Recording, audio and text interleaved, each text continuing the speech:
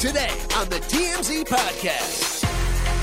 Welcome to the TMZ Podcast. Derek here. Eric here. Eric, we've got a lot to cover, particularly in the NFL, Yeah, a both lot of sports past news. and present. So let's kick it off. Brett Favre. Brett Favre has broken his silence. He has been in a swirling controversy over Mississippi welfare fraud scandal, where the allegations are basically that he took money that was earmarked for welfare, Millions of dollars, and used it to line his pockets rather than give it to the intended sort of recipients. Now, a lot of people adjacent to this case have already pled guilty, and people think that everything is sort of circling up to maybe charge Brett Favre in all of this. And there were text messages and Yes. things like showing that he kind of seemed to have some awareness of this. Some awareness. But Now, according to him, he has completely denied this, and he's done it in pretty emphatic terms. He says he's been unjustly smeared in the media over his connection to this $77 million welfare fraud scam. Here's what he says. I have done nothing wrong, and it is past time to set the record straight. No one ever told me, and I did not know that funds designated for welfare recipients were going to the university or me. I was just trying to help my alma mater, blah, blah, blah. This is Brett Favre basically setting up his defense. Now, as you said, during this whole period where the controversy has been swelling, there's been text messages that came out that somewhat undermine that he was completely in the dark. He needs to say this because if he was aware that he was participating in a welfare fraud, he will definitely face charges given the amounts involved. He did give back the $1.1 million, but he hasn't given back the interest on that, $228,000 in interest, because he's saying, look, I didn't know. Here's your money back. If it was for someone else, fine, take it back. and even if he said, like, I didn't know, nobody anywhere involved with this was like, hey, where's all these millions of dollars going? Did nobody tell Brett he can't just do what he wants with it? You know, this is emblematic to me. I think this defense will probably fall a little short given the circumstantial evidence surrounding the case. Well, and not even circumstantial. There's like text like, hey, is this money for this? Can I use this money for this? Like, they're receipts. Yes. Here's one thing I want to say in Brett Favre's defense, and I'm no Brett Favre fan or apologist by any stretch of the imagination. But when you are a coddled football player all your life, he has been a star quarterback for the majority of his life. He is a legend in Mississippi, which is a small state where football stars are revered, treated like gods. He's a big deal. And in his life, a lot has just been handed to him. I mean, look, he earned a lot. He's a very successful football player. But a lot of times he was just collecting accolades and collecting free lunches when he goes out. So maybe he thought, hey, this is just what happens when the king retires. You just collect random. Now it's a lot of money. I kind of buy that defense when you have people like very successful, famous people like with like tax fraud. Yeah. If they're like, you know what, I don't do my own taxes. I hire people for that. I have no idea what they were doing. Right. He was involved, like it is a charity and it was millions of dollars and you have to actively be a participant in that and have to have and some of the allegations sort of idea. And to your point of being a participant in the fraud, you also have to be a participant usually to collect any money. Some of the allegations are that he would be scheduled for speeches that he would never give and still collected money for speeches. Now, that's going to be a difficult sort of set of facts for him to argue against, because if you're collecting money for something that you're supposed to do, a speech fee, Hillary Clinton, former presidents, they go out and they give speeches for large sums of money. Brett Favre could be on the speaking tour circuit, but some people are saying he wasn't doing this and still collecting over $1 million. At some point, you can't be we call it the ostrich defense, where you stick your head in the sand and say, I don't know what happened around me, but I just got money in my bank account. I don't want to know anything. Yes, the the less I know, the people better. who were running this, we know he was messaging directly with those people. Yes. So you had to have some idea of what was. He's going to try to say there's sort of plausible deniability in these text messages. Yeah, I was talking about collecting this money. I didn't know the source came from a welfare pool. I'm allowed to collect money in the from messages. the He wasn't like, "Hey, am I ripping off these kids for this welfare?" Like, no, it's never anything like that. So maybe he didn't know, but I'll tell you see a lot of convictions where you don't see, "Hey, let's rip off the welfare fund." You don't need that level of evidence to convict someone when there's enough sort of smoke there to prove that there was intent to do something wrong. So we'll have to see. Giving back the money was a good start. I don't just to be clear, the fact that he gave back ill-gotten money isn't indicative of his guilt in receiving it in the first place. He gave it back because they came and said, "Hey, this money was earmarked," and he said, "Okay, I want to make good. I don't know what went wrong, but here's the money back."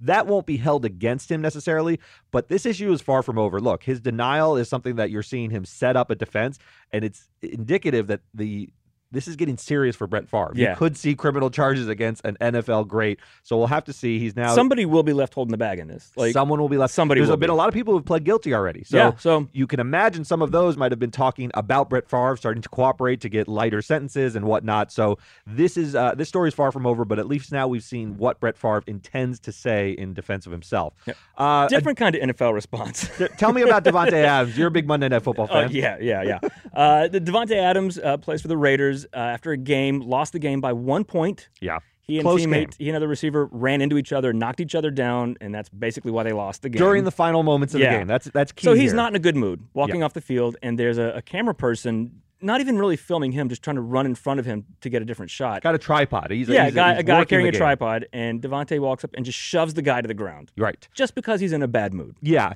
Check out the video of the push first, and then we're going to show you his apology, because we're going to want to hear both. But here's the video of the push. Frustration from Adams, and whoa. Can't have that as Adams leaves the field. The frustrations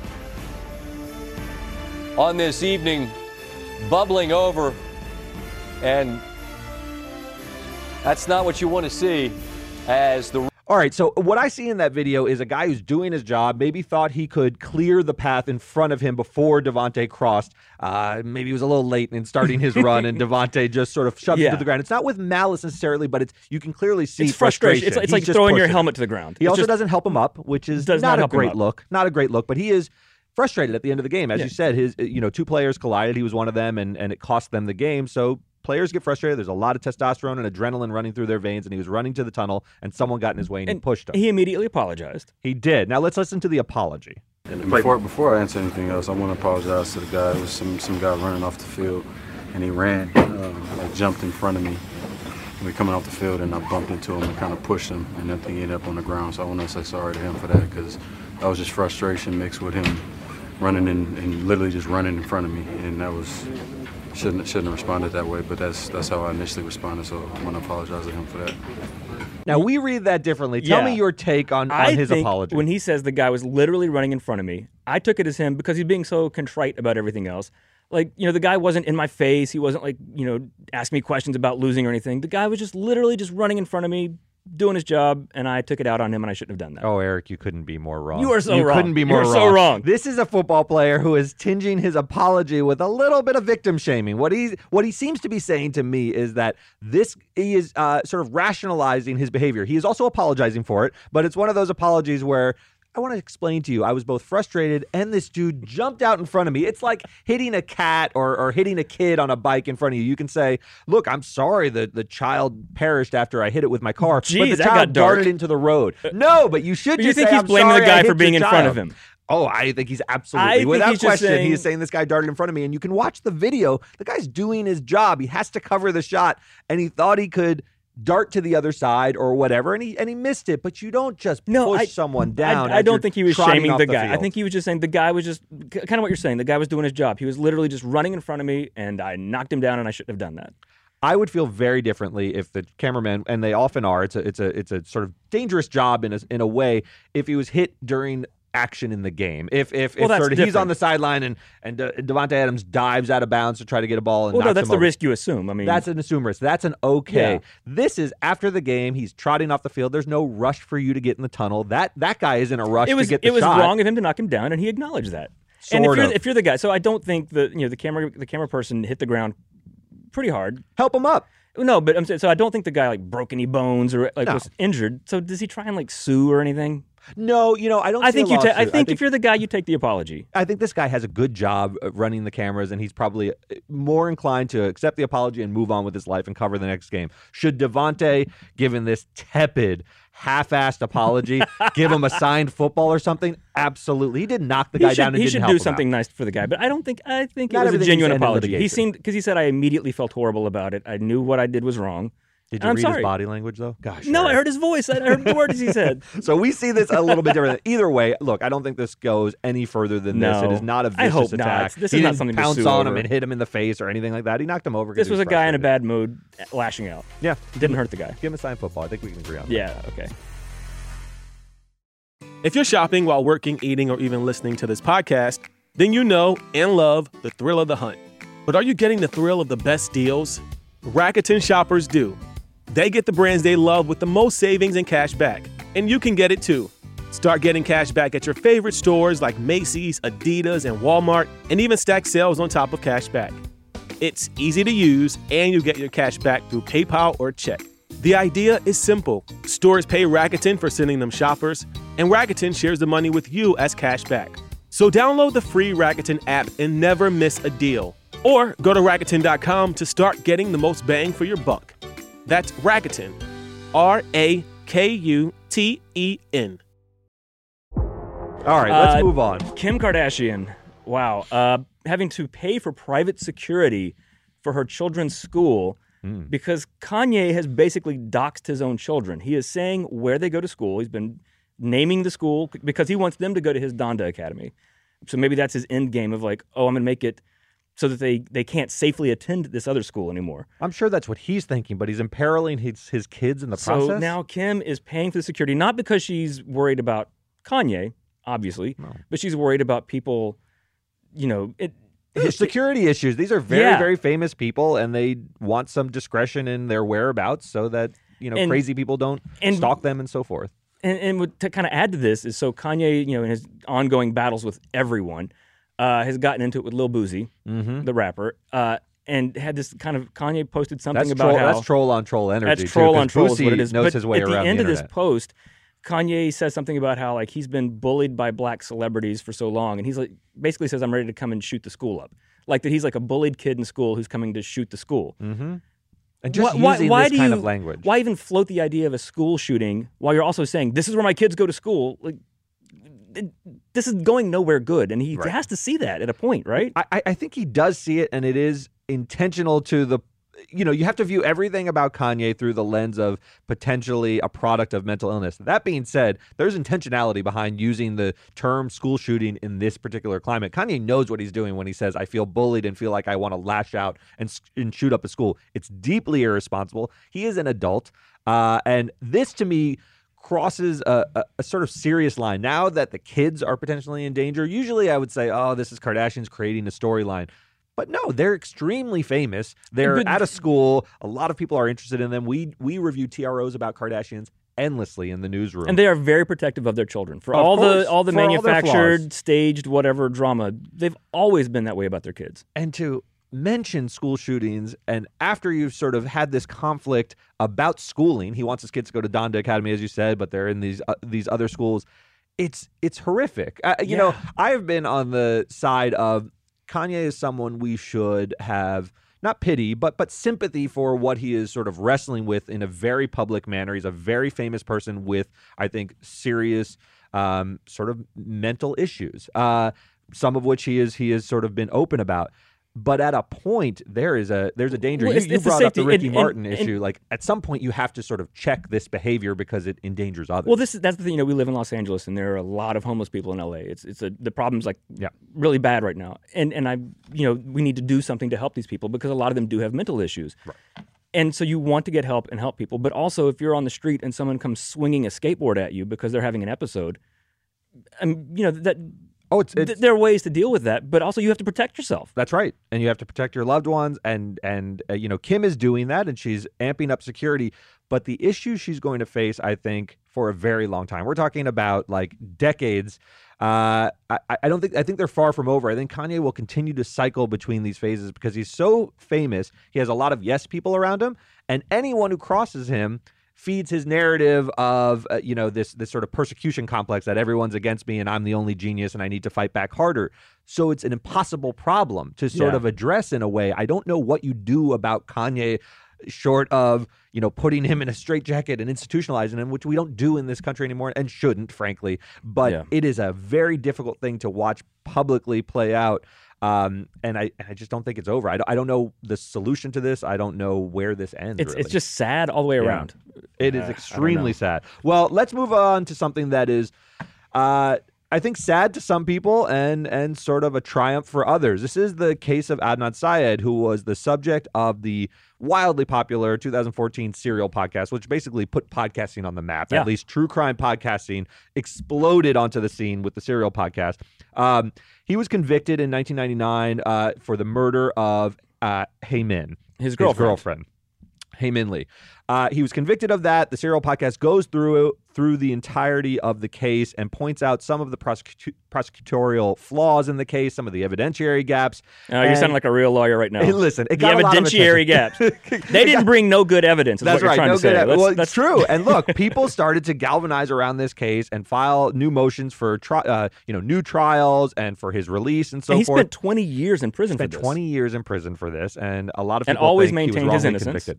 That's right. Never accepted any deals. Was convicted. Spent 20 years in prison on a life sentence. He was released when the prosecutor, which is extremely rare, said we need to release this guy. We didn't run down the initial prosecutors on the case because, as you said, 20 years ago were different prosecutors than currently, and they said they didn't run down all of the potential suspects. There were 2 other people. They didn't turn over exculpatory evidence, which is evidence that might show he's innocent. Which there were 2 other have to very do. viable suspects in this case. There right? were other that suspects. they never pointed towards or named at all in the original trial. That's right. In 1999, there was also sort of DNA evidence was much newer, so a lot of things weren't tested. So they released him, but they said, look, we're going to continue this investigation, and we may bring charges against Adnan. This is not over. Well, it's over.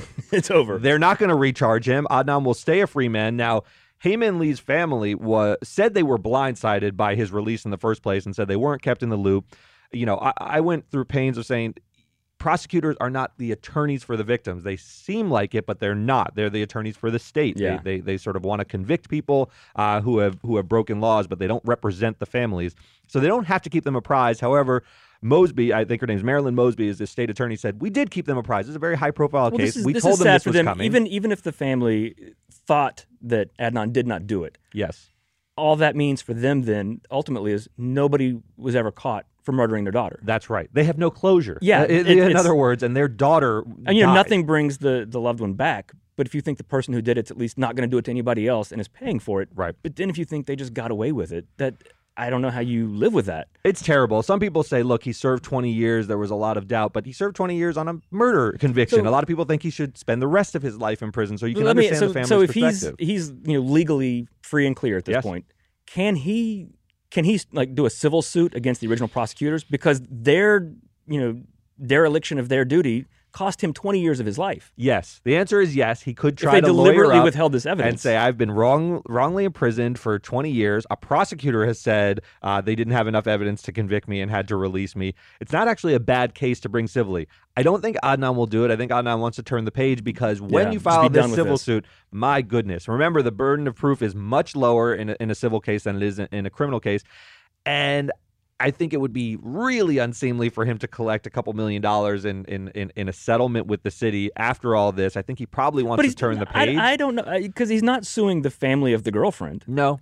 It's, And he's always maintained if it is a it's- tragedy that my ex-girlfriend died. If there were prosecutors who knowingly withheld evidence in order to get your conviction that you didn't do, if he Yes. knows he didn't do it, you gotta pay for that. Like, Yeah. you destroyed my life. There will be I don't another know. news cycle of all of the evidence that points in the direction of him having committed the crime, because the state will defend itself in a civil case. Even if they said criminally, we're going to let you go, we don't want you in prison anymore, we didn't have enough to convict you, you better believe they're going to say we had more than enough to charge you and bring But these that's charges still against you so in the first dirty. case. We sent you to jail knowing we were wrong, and if you try and say anything, we're just going to make you look bad. Yeah, they will definitely dirty that's him up. so Right now, wrong. right now That's he's so looking wrong. Yeah, I look, I agree with you. And you may still see this, and you will at least probably see him lawyer up and explore these options. I'm not sure if he'll file a case or if the city will just say, here's a little bit of money to just make this go away and put this behind us.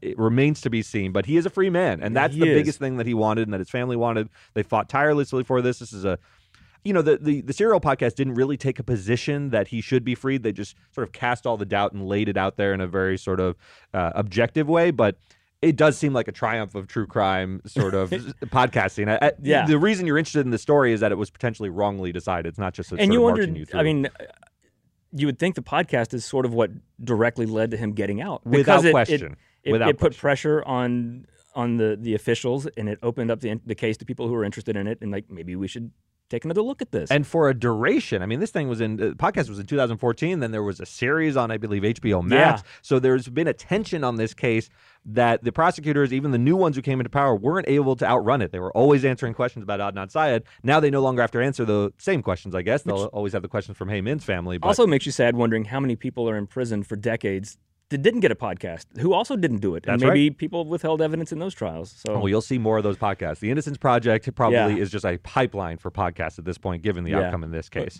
I want to move to the last one, which is a tailor-made story for Eric Colley, who is our music guy, but also an avid comic book I am fan. a giant comic book nerd. This crime hurts my heart. Ray Buffer is an actor. He's one of those people you've seen in things. He You was in recognize ER, his face, yeah. Curb Your Enthusiasm. He's a working actor that's been doing things for decades. He's a that guy. He's You a know that who guy. he Like, is. that guy. Yeah. So he was at a comic book shop in San Diego, and there's security footage of him sliding some comics under his shirt. Very obviously. I mean, Very this is pretty obvious. crisp footage. It's not that blurry. Yeah, and comics, these are, for people who don't know, like in comic shops, the valuable ones are on a backing board to keep them from getting bent. So when he slides under his shirt, it's not just like a magazine. You see the board sticking under the shirt. Right, which indicates that it's a valuable one, right? Yeah, it's so not he necessarily stole. a new They say issue. they're saying he took $600 worth of comics, and so then another comic shop in LA goes, "Oh, he tried that with us," and they've released footage where you see him slip something under his shirt, and then an employee comes up and confronts him. You see it, but you can't hear it. There's no audio. Yeah. But she's like, basically, I'm going to call the cops. Yeah. And you see him quickly, while she's not looking, slide it back out from under his shirt and put it on a table and walk out. Yes. So now they're putting this video out. So he's banned from all these comic shops. I think cops are now investigating. It's a petty crime. It's $600. It's not a felony. Yeah. Now, legally, I wanted to sort of say, when he puts it in his shirt and then he's confronted in the one video, they said, I'm going to call the cops unless you there's sort of an assumption that she's saying, unless you put it back, cops are getting involved. And he does put it back. Well, we don't know if she said unless you put it back. It's unclear. She could have been like, I'm calling the cops. I saw you take that. And he's Right. like, whoop, and But he slips has- it back out and drops it on the table. He has a defense in that case that he's sort of undone the crime. You have to, intend to permanently deprive the shop of the item, and maybe he was just like, as I shop through the store, I stick them under my shirt. I was just trying to keep it warm. Yeah, I was just trying to have my hands free, and I needed to stuff it in my shirt. Sort of a joke, but yeah, this is not good for him, and it looks like he now has a bit of an MO of going to shops. If all this video is true, and the cops are investigating both of these, it would be kind of serious. I mean, $600 is not a lot of money, but it's not nothing, and it's and comic books also are serious business. A lot of them are worth a lot of money. As a nerd who goes to comic shops, they're like mom and pop shops. They're independently owned. Even if some people sometimes have a couple locations, these are small businesses. Yeah, and some of our reporting indicated that they knew him. He's a guy who frequents comic book shops. As I'm sure if you go to them, they know Eric. That's Eric. Hey, how you doing? What's new in today? It's sad to me. Like, you're hurting these businesses. It's really, really awful to see this kind of thing, because I think of them as, I used to collect baseball cards, and they're mom and pop shops. Yeah. And the thought of stealing from them, you're not stealing from a faceless corporation, a Walmart or anything. You're stealing from people who amass these collections and sell them to kids and sell them to avid collectors. Yeah. It's pretty awful if these allegations are true. Now, look, he hasn't said anything directly about them. He deleted all of his social media. But he deleted media. his social. All of it. Which isn't great. So then I wonder, he must be a comic fan, because why else would you go to a comic shop? Sure. But is it because he was trying to get the money for stealing them, or is it because he just wanted those particular books? Well, you tell me. You're the collector. I mean, I think their motivations could be mixed, but I think if you go to, there's easier ways to sort of steal things that are just valuable, but not sort of in a personal way. You can go, take gold. You can go to. Well, it's like stealing jewelry for a lot of people. You don't because like you the want jewelry. a diamond You just ring. wanna You want to fence it. sell it. Yeah. Yes. Comic books are different. Like if I stole a Mickey Mantle baseball card, I'm not looking to put it on eBay. I'm looking to have it. I enjoy looking at the Mickey Mantle baseball card. I assume the same thing is true of a first edition X-Men comic. And that's the thing too. You'd have to know, because any comic that was that valuable is going to be behind a glass case. Yes. He wouldn't have been able to get that without like a smash and grab. So if you see him kind of taking things out of the boxes. Yes. Are there valuable things that as a comic book reader not you look in $600 there? that are not going to be in a box? No. Right. Okay. But he probably has an eye for what's in so there. then he that knew what to I could take. get some value. He's like, this is like a $40 book. I'm going to slip this one and this one. And right, like a first edition Toxic Avenger under there or something like that. Are you trying to be a comic nerd? You're just a nerd. That'll do it for us today. We'll see you next time. Bye.